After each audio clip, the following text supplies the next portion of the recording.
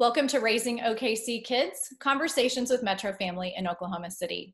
I'm Erin Page, and today I am joined by Brittany Keck, Program Manager for Thrive Sexual Health Collective for Youth.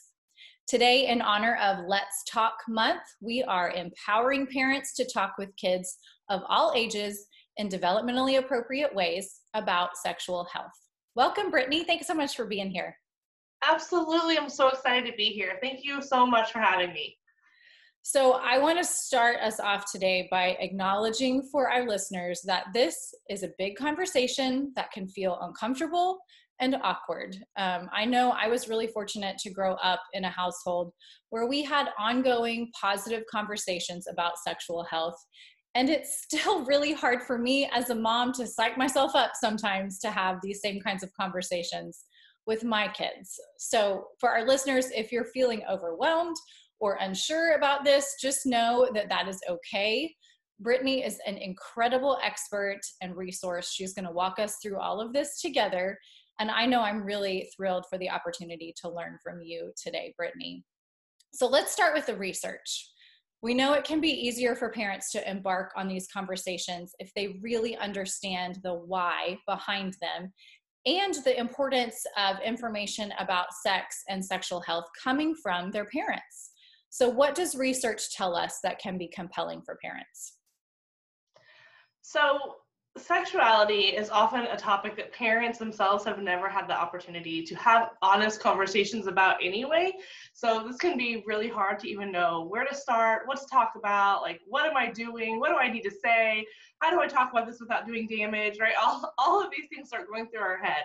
But what we do know is that when kids don't have access to honest sexual health education, they will try to learn it on their own.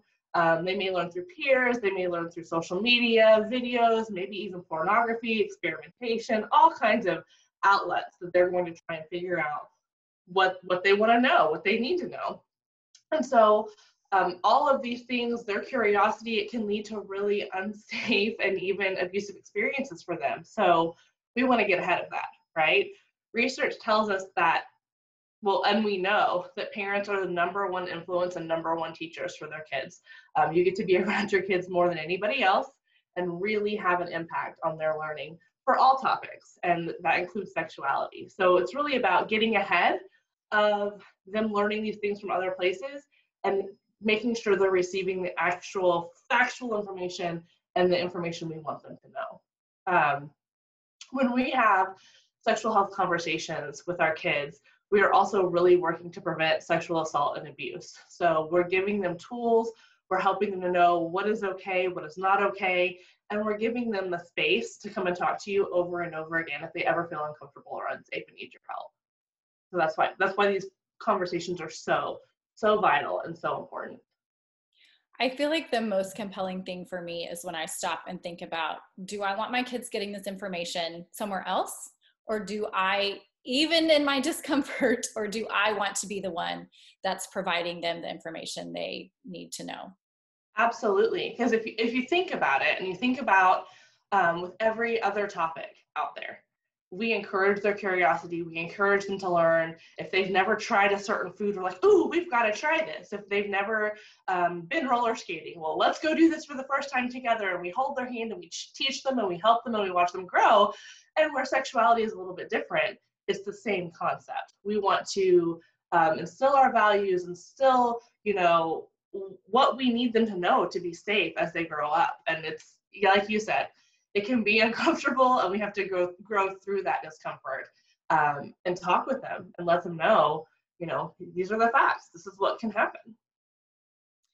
So another important piece of this whole conversation is, before we even talk to our kids, is to address that in order to empower parents to talk to their kids about sex and sexual health, we have to acknowledge that a lot of parents didn't have the benefit of these conversations with their parents, and they may feel entirely inadequate or completely overwhelmed to create this environment where these discussions are commonplace and they're home now with their kids. So first, Brittany, what's your message for those parents, and how can we educate ourselves first so that we do feel more confident? Well, the first thing I want to say is you're not alone in this. Like, you're not alone. You don't have to do this alone. There's a lot of resources out there. We talk to parents and caregivers all the time who come to us and just feel like they do not have the skills in their tool belt to have these conversations. And it's kind of going back to what I said earlier. We oftentimes we were, this was not modeled for us. These conversations may or may not have been modeled in an appropriate way for us. And it's hard. It's a really hard conversation. So the first thing I want to say is, like, your best resource will be online resources. There's a few out there that are really great. Of course, I'll point you to the Thrive website. That's, Thrive is where I work in our organization. And there is a resource tab, and they have a parent toolkit and some other things. My favorite resource on the website is the book list we have. It's age-appropriate books for different ages and stages, starting at 3-year-olds all the way up to 14 plus. And it's broken up into categories. So it really will help you to kind of go through and look at what is age-appropriate language. What does this look like? How can we have these conversations? And so you could either get some of those books and read those along with your child, or you could take those books and look at them for yourself, learn the language. This is how a 3-year-old may learn. This is how a 6-year-old may learn. This is age-appropriate language for them. And that can help you to give you the tools, even if you're not ready to show them the picture or show them the book. That can really help you. There's also a website out there that I love. It's called amaze.org, and it was created through Advocates for Youth, and it's all free resources. There's videos, there's information for parents and educators and youth. It's really great. The videos are phenomenal. They're funny, they're cute.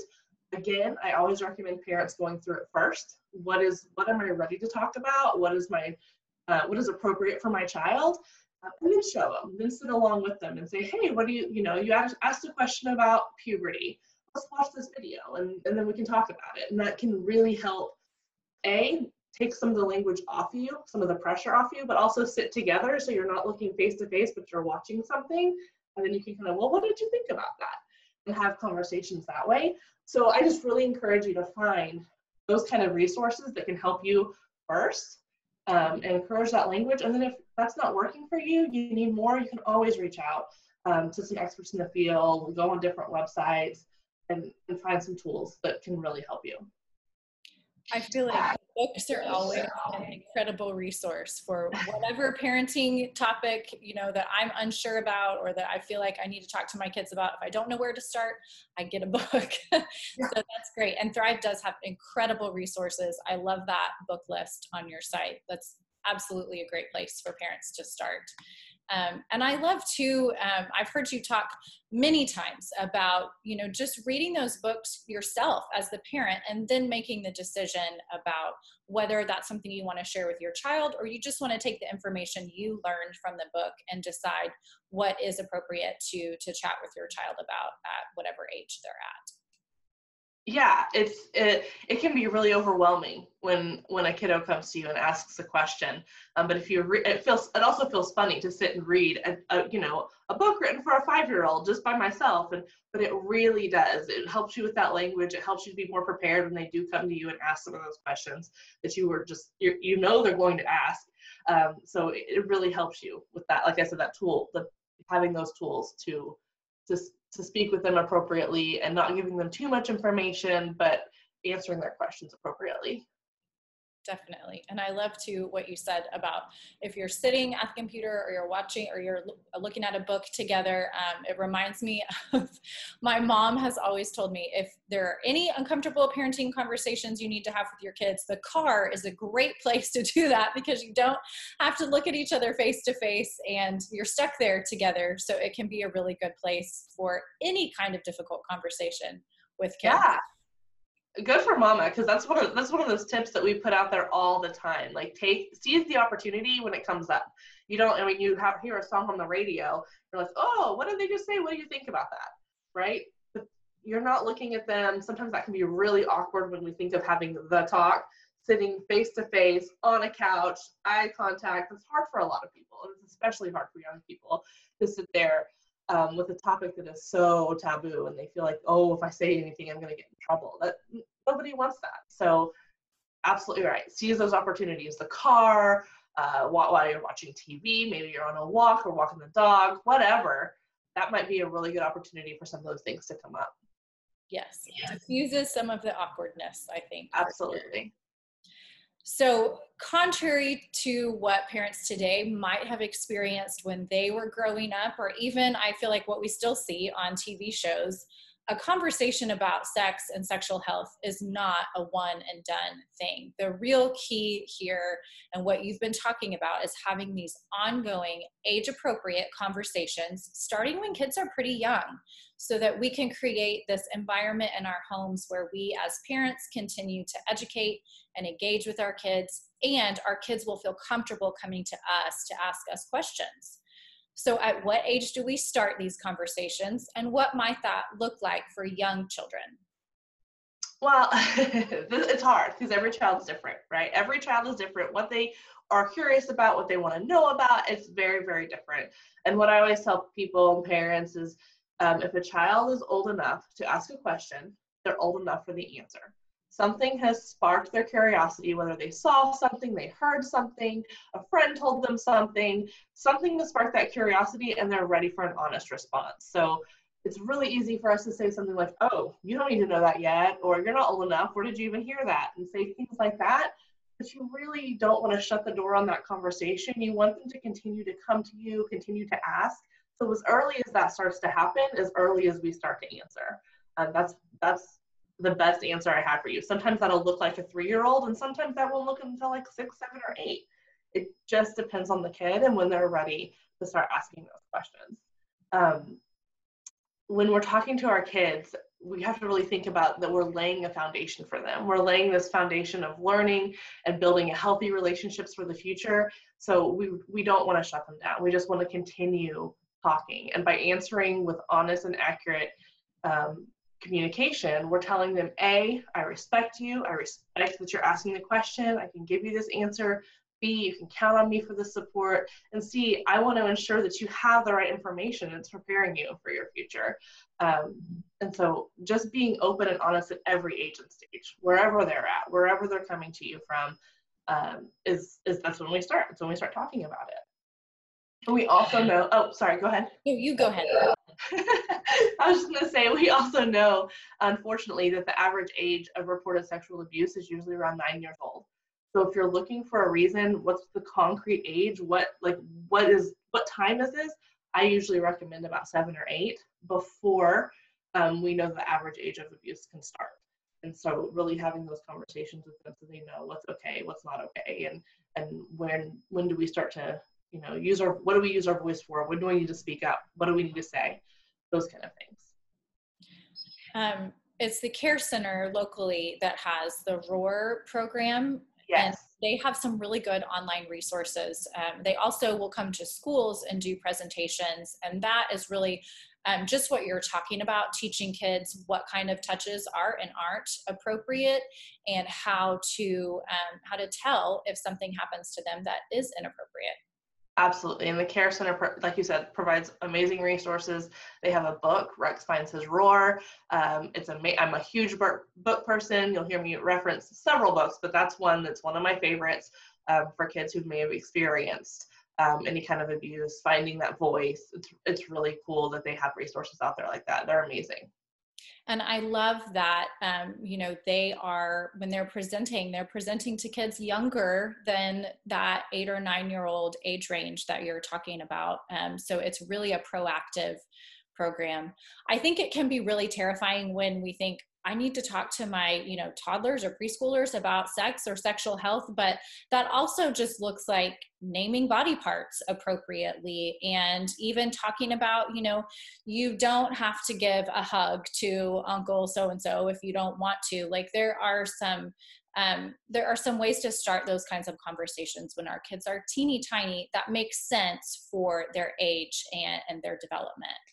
Yeah, well, laying a foundation for sexual health, it doesn't always have to look like sexual health, like you just said. You can lay that foundation for consent really early, just like what you were talking about forcing a child to kiss or hug a family member, but offering a suggestion. Would you rather wave? Would you rather, blow a kiss? Things like that instead of that physical touch and boundary. And that's not sexual at all. Same thing about naming body parts. Those questions start coming up around toilet training. There's other things that happen, and kids are just curious. 3-year-olds think body parts are funny of every kind. And so encouraging them to name their body parts appropriately, making sure that we're not shaming any of those body parts. It's a big part of that conversation, not only just for general sexual health, but for helping to prevent child abuse, of sexual child abuse, anything that can happen. That you want to give them power. You want to give them the power to say, hey, this happened, and not be ashamed of any area of their body. That's so when do we start talking to our kids about puberty, and why is it important that we make those conversations inclusive of what other genders experience? Well, there's not a magic time. There's not a magic time that you just sit down and give the talk. I really encourage ongoing conversations as early as possible. So as early as they start asking questions, like I was saying earlier. And you have to look for those questions and seize those opportunities. It may not look straight up like, what is puberty, right? It may look like a 4-year-old. I think of my own child, but it may be like a 4-year-old saying, Mommy, why do you wear deodorant and I don't have to, right? Oh, well, you haven't hit puberty yet. And then kind of guiding through that conversation, I'm probably not going to have a full, encompassing conversation about what puberty looks like. But in that moment, I'm saying, hey, at some point, bodies change and bodies grow and they may become stinkier. So I'm laying that foundation of this will happen. This is normal. Everybody goes through puberty. And it can start really, really, really early. And it comes up a lot earlier than you think. So it's ongoing. There's not an age. It's as soon as you hear an opportunity, take it. Take that opportunity to really empower them and prepare them for what's to come. And then as far as addressing, like, I think you said something about genders. What did you say? I'm sorry. About talking to your kids about what other genders experience when they go through puberty. Oh, yes. Yeah. So oftentimes we hear, well, girls only need to learn about girl parts and what happens to their bodies, and boys, same thing. What they need to know about male body parts and what happens to them. And we really want this to be a richer conversation. We want them to be able to learn about all bodies, and learn about reproduction of both body parts, what's happening for boys, girls, whomever. And honestly, this is just a big part of the conversation so that we can help them to think critically, so that they don't learn a bunch of myths and misconceptions that they just fall into and believe.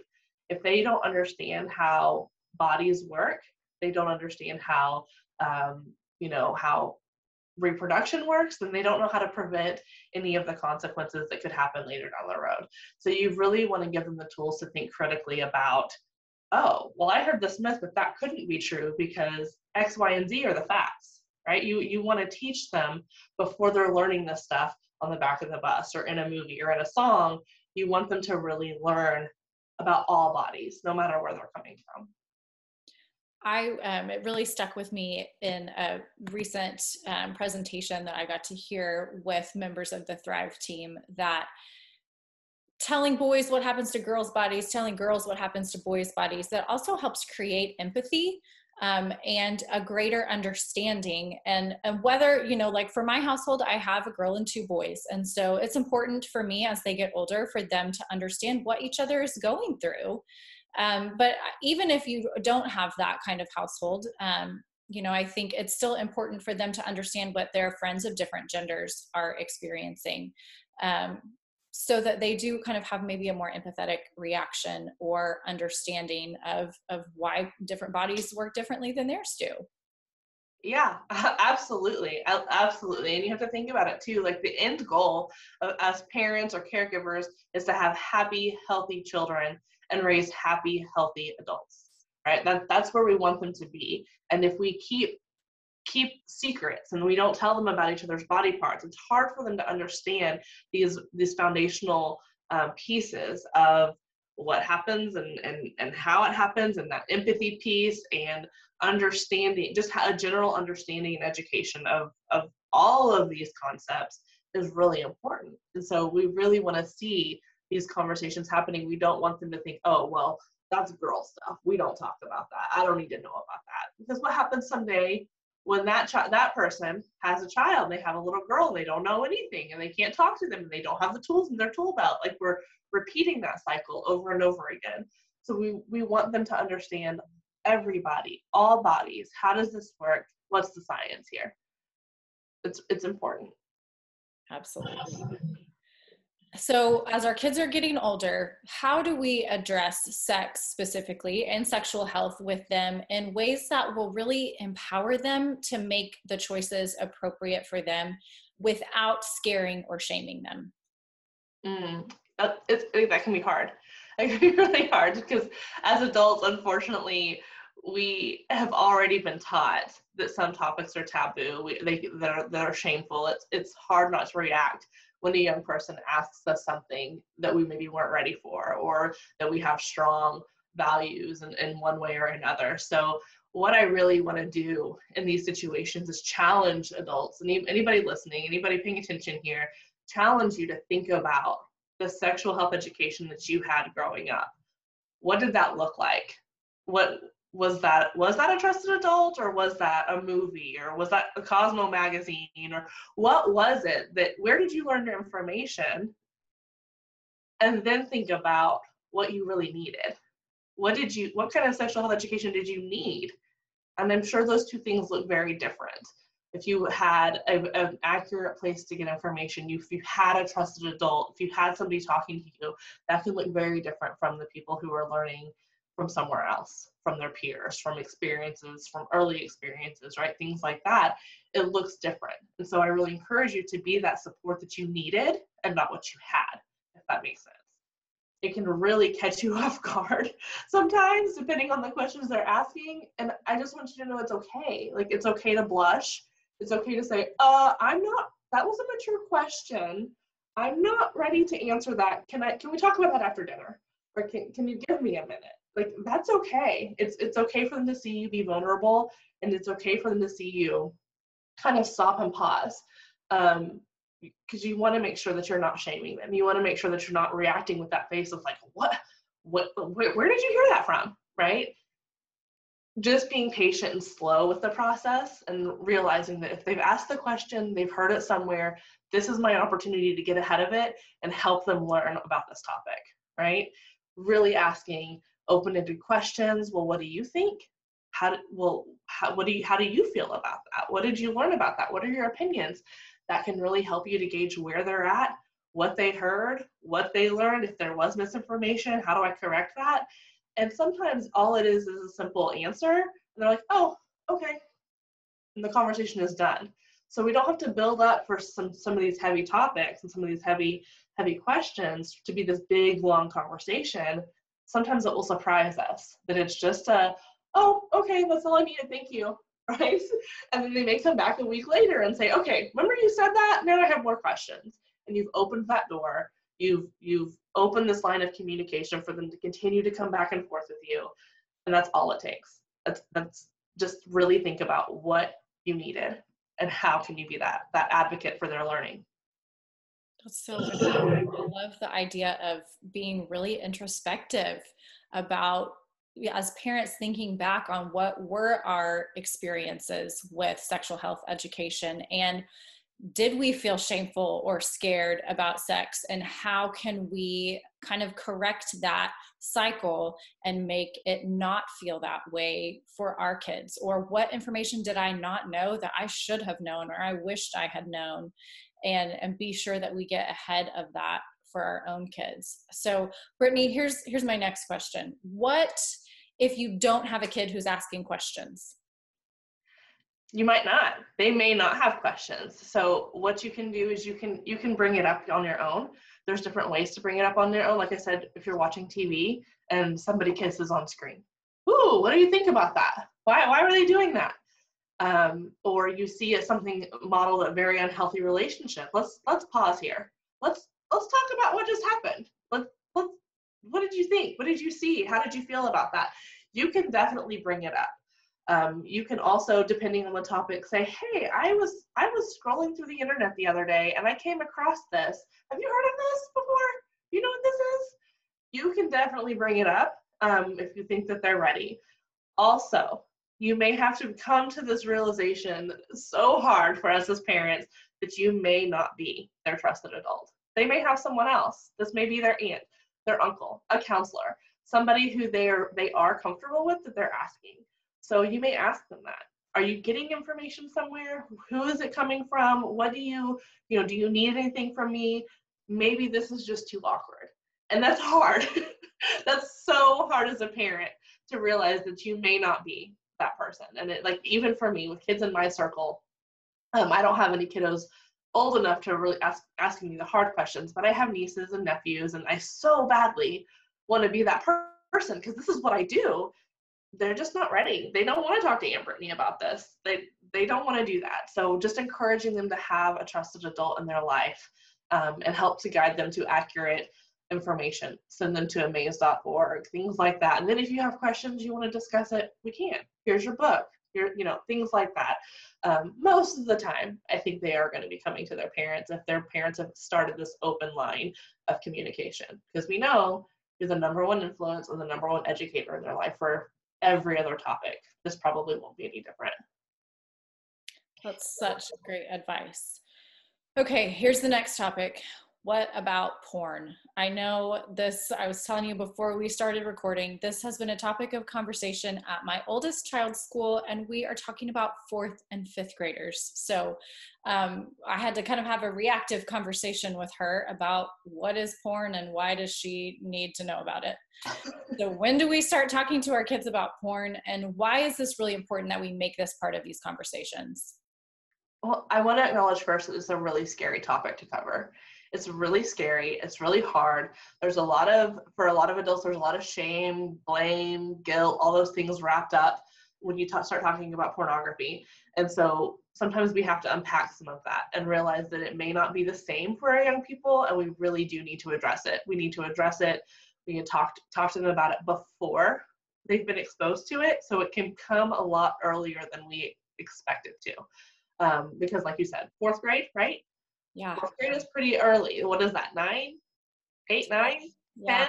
Yeah, somewhere in that range. So it's really early for us, especially for adults who may have never had an adult step in and talk to us about pornography. It feels really early to be talking to them about it. But the matter of the fact is everywhere. Porn and sexually explicit images are everywhere. And oftentimes it aims to target young people. And so and sometimes it's intentional. Sometimes they're stumbling upon it, and they just see this. So when young people are given devices and internet access, that's when I would start to have these conversations. They will probably stumble upon pornography. They may even search for sexual content because they're looking for answers to something. Remember their curiosity. They've heard something at school. Maybe they're not ready to talk to mom. They may search for something and it come up. Right? So we have to we let them know that this could happen. Maintaining an open, shame-free dialogue really early with them can help them to understand what they may see and may come across on the internet. We really don't want them internalizing toxic messages about bodies and sex and relationships, gender, consent. That's why we have to get ahead of it. As parents, that's why I'm encouraging conversations as early as possible to get ahead of those messages that they may see elsewhere, and that includes pornography. So what I would tell parents is the first thing you really want to do is make sure you're familiar with the devices your children are using. So that may be a phone, it may be a computer, but it can be another device too. Think about their gaming system. Think about their little handheld games, whatever they're using. And in that time, if it has internet access, if there's access points in to chat with people, things like that, we need to be having these conversations to establish agreements on what needs to happen if we come across something. Prepare them. You may see bodies, you may see images that make you uncomfortable. Come up with ideas, rules, agreements. What do we do here? Do we turn it off? Do we bring it straight to an adult? What do you want this to look like in your home? And know that with all of those safeguards in place, they still may come across pornography. Like, you can set this up, you can take those preventative measures, but they still may come across explicit images, words, memes, but maybe it's not explicit pornography, but they're coming across sexual messages all the time. So we need to help them to process those things if they're on the internet, if they're in those spaces. And like with other sexual health topics, I think it's best to consider talking to them before they've hit puberty, before they have access to the internet. It's part of one of those things. If we're going to be handing this over, let's have this conversation. And then go ahead. Well, I was just, it was a wake up call for me, for sure, that even though my child didn't have access to any of those kinds of images, that this is what other kids her age are talking about. Yeah. And as parents, we have to be aware of that, and we have to pay attention to, even if we think our kid's not going to come across pornography, their friends might be talking about it. Or even if we aren't sure that our kid is ready to have information about puberty, other kids their age may be talking about it. And so that being proactive and being kind of in tune with what the conversations are in our kids' age ranges, and knowing they're really different than they were when we were kids.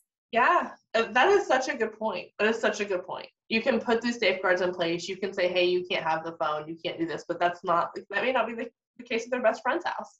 That may not be the case when they even go to school. And like I said earlier, sitting on the back of the bus, like what are they pulling up on their phones there? It's everywhere. Pornography and other explicit images. Like I can't state it enough. It's not just pornography. It's so much more than that. It's what they're seeing in movies and TV, and what are they seeing on TikTok, right? Other outlets that may not be what we classify as pornography, but can still be very sexual in nature, very explicit, still not portraying the kind of relationships that we're wishing for them. So getting ahead of it, letting them know that it's out there and they may see it. They probably will.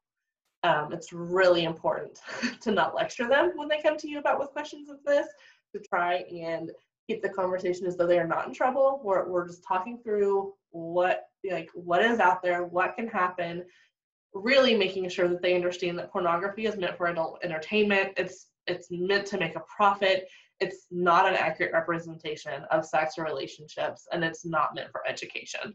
It's not meant for their learning. And that's really important for them to know. We teach them that everything you see in the movies is not real. Everything you see on TV is not real. Pornography is the same thing. It's not necessarily real. It doesn't depict what a real relationship looks like. Sexual or intimate relationships require consent, right? They require consent and conversations to be healthy. This involves trust, respect, honest communication between partners, and most of the time that's left out of pornography.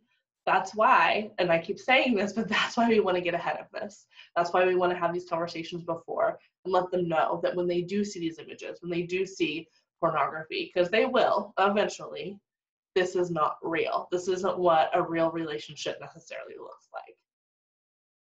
Yeah, one of the things I really appreciate that I feel like all of you at Thrive do a great job of talking about is consent, and making sure that our kids understand, like, we're not just talking about the logistics of sex, we're talking about what healthy relationships look like. That's a really key part of all of this too. So consent, we've talked about this several times, and this is a really good topic of something that we can start talking about when our kids are really little, and it is an ongoing conversation that changes and grows as our kids get older.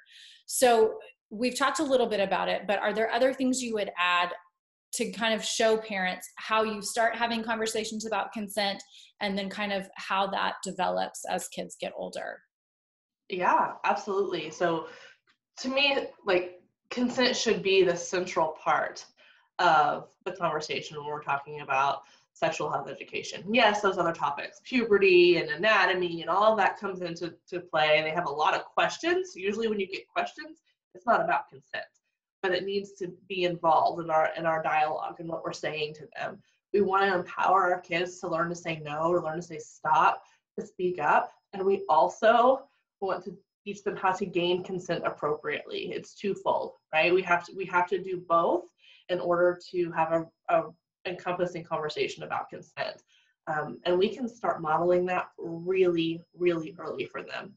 Like I said earlier, it does not have to revolve around sex when we're talking about consent in order to get this conversation started. You had said earlier something about when a grandparent comes over, not forcing that physical boundary, right? No, you don't have to force hugs and kisses. And if they want to hug and kiss, that's awesome.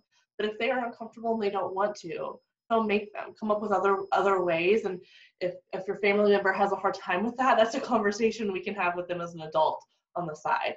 But really, really helping them in their boundaries and their bodily autonomy. And I often think of being tickled, right? Of tickling kids. Kids like to be tickled sometimes, not all the time. So oftentimes you might ask, like, you might start tickling, or you might say, can I tickle you? Or, start tickling, and then they say no or stop. I think it's really important to be listening for those cues, because naturally you want to keep going and just tickle them and they're laughing and it's so cute. But when they say no or stop, you want to give them power in those voices and stop. Now they may say, okay, do it again, and then you continue playing. But they may say stop, and they don't want you to do that right now. And it's important to realize that they are a person and they have bodily autonomy, and we have to stop and give them power in those words and let them know how powerful they are, and that their words are important and that they can use them. We want to teach them as they get a little bit older to be doing that themselves, asking their friends, can I hug you? Do you want to wrestle? Do you want to play? Like, how do we show them that they can ask for consent and gain consent through their whole life, right? You don't just want to come up to a kid and push them over and start wrestling with them. They want to ask, do you want to play this game, right? It's just really important to be showing them that. Oftentimes I hear people talk about encouraging conversations about what feeling good and feeling bad looks like.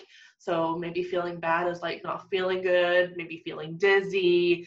That's a bad feeling. I don't like that. But good feelings are like, I do like to be tickled, or I do like the soft blanket. That feels good.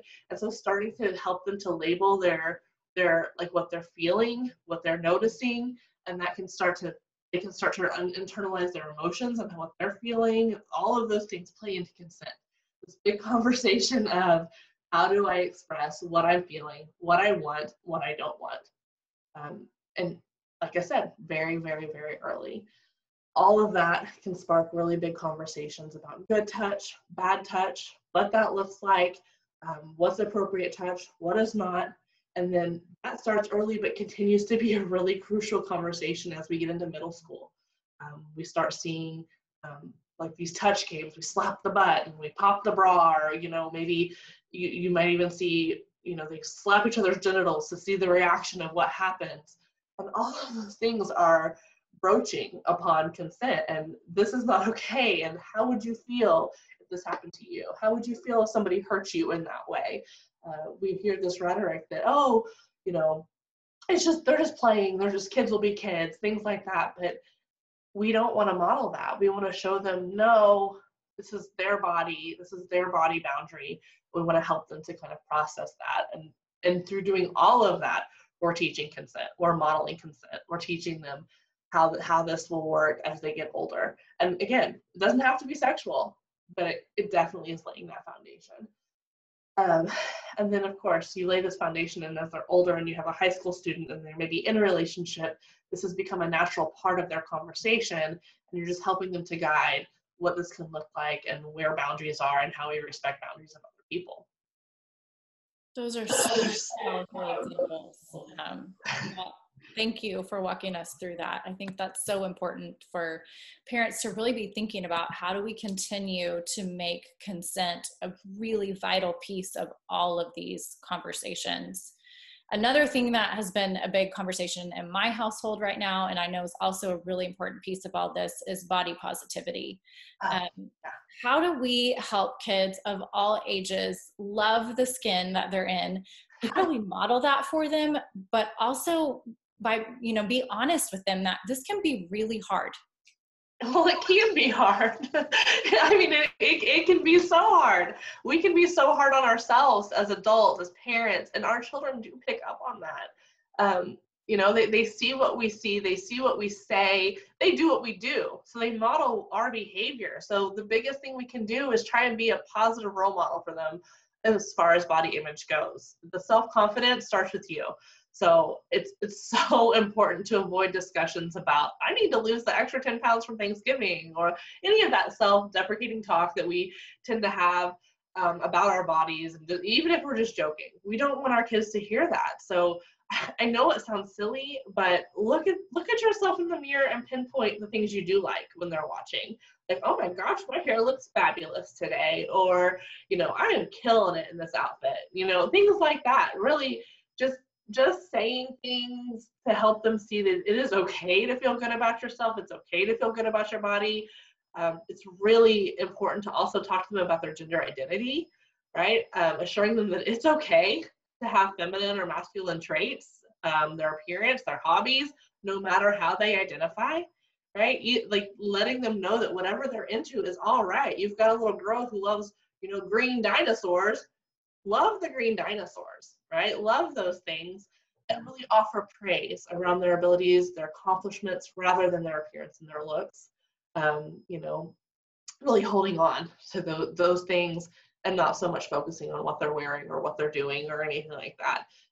You love them no matter what they wear, no matter how they look. And that's that foundation piece of self-esteem. And self-esteem plays a huge role in decision-making for adolescents. So we want to make sure that we're building up that self-esteem. We're not focused on their bodies or how they look, rather than the choices they're making, the work that they're accomplishing, the things that they're doing. And you can really start making a huge difference in that dialogue. Love that. So October is also LGBTQ plus History Month, which is a great reminder. You were just talking about this on addressing gender identity, sexual orientation, what all the letters in LGBTQ plus mean. Why is this so important for us to include in these conversations on sexual health? And because this may be a conversation parents today didn't have the benefit of experiencing when they were growing up, how can parents find out more information? Well, this is still, it's an ever evolving conversation, which can be a little difficult when you think about puberty is puberty. Bodies change, and they change in this way for the most part.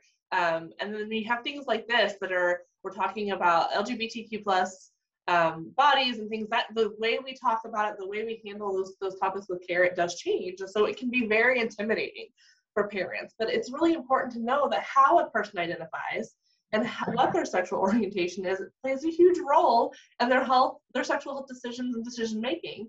And this ties back to the conversation we were having earlier about puberty and the functions of the body, and needing to know what everyone's learning about bodies, because no matter where they end up, we're wanting to empower them with this information, no matter how they feel, no matter how they're expressing themselves. So it's really important to include all in these conversations, and making sure that all kids, no matter where they're coming from, have access to this information.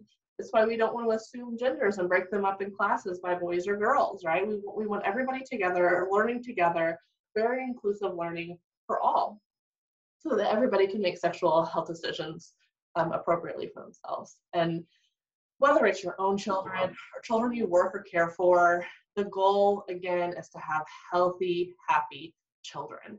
And I do want to highlight that some of our research tells us that for LGBTQ plus youth, having just one affirming adult lowers their suicidality by 40%. That's huge. So just being an ally and answering questions with honest answers can literally be saving the life of somebody, just by helping them to feel included in these conversations. Just by letting them know that, hey, it doesn't matter. It doesn't matter who you're attracted to or what your body looks like. Here's the information that you need. You could be saving someone's life, and it's so important. So it's just all encompassing and wrapped up into the conversations I have. That's so important. So this whole conversation today is really just kind of a jumping off point of a new partnership between Metro Family and Thrive that we're really excited about. In November 2021, we're launching a series in our print magazine on talking with kids about sex, with tips and resources from the experts at Thrive. Each column through mid-2022 will be dedicated to a specific age group of child, and really help parents navigate what kinds of conversations they could be having and information they could be sharing at that particular age. Brittany, tell us more about what parents will be able to learn from these columns. Yeah, we're so excited to partner with you guys on this. It'll be really fun. So we're going to have 4 different columns, just like you were saying, about how to talk to kids about their body parts, sex. We'll have like some talking tips, different resources. All of it will be in an age-appropriate manner. We're rolling out the high school one first, then it'll come to middle school and elementary, and then the last one will be for pre-K and toddlers. So we'll have talking points in there. A lot of the stuff we've been talking about today, more concrete resources, things for people to look at.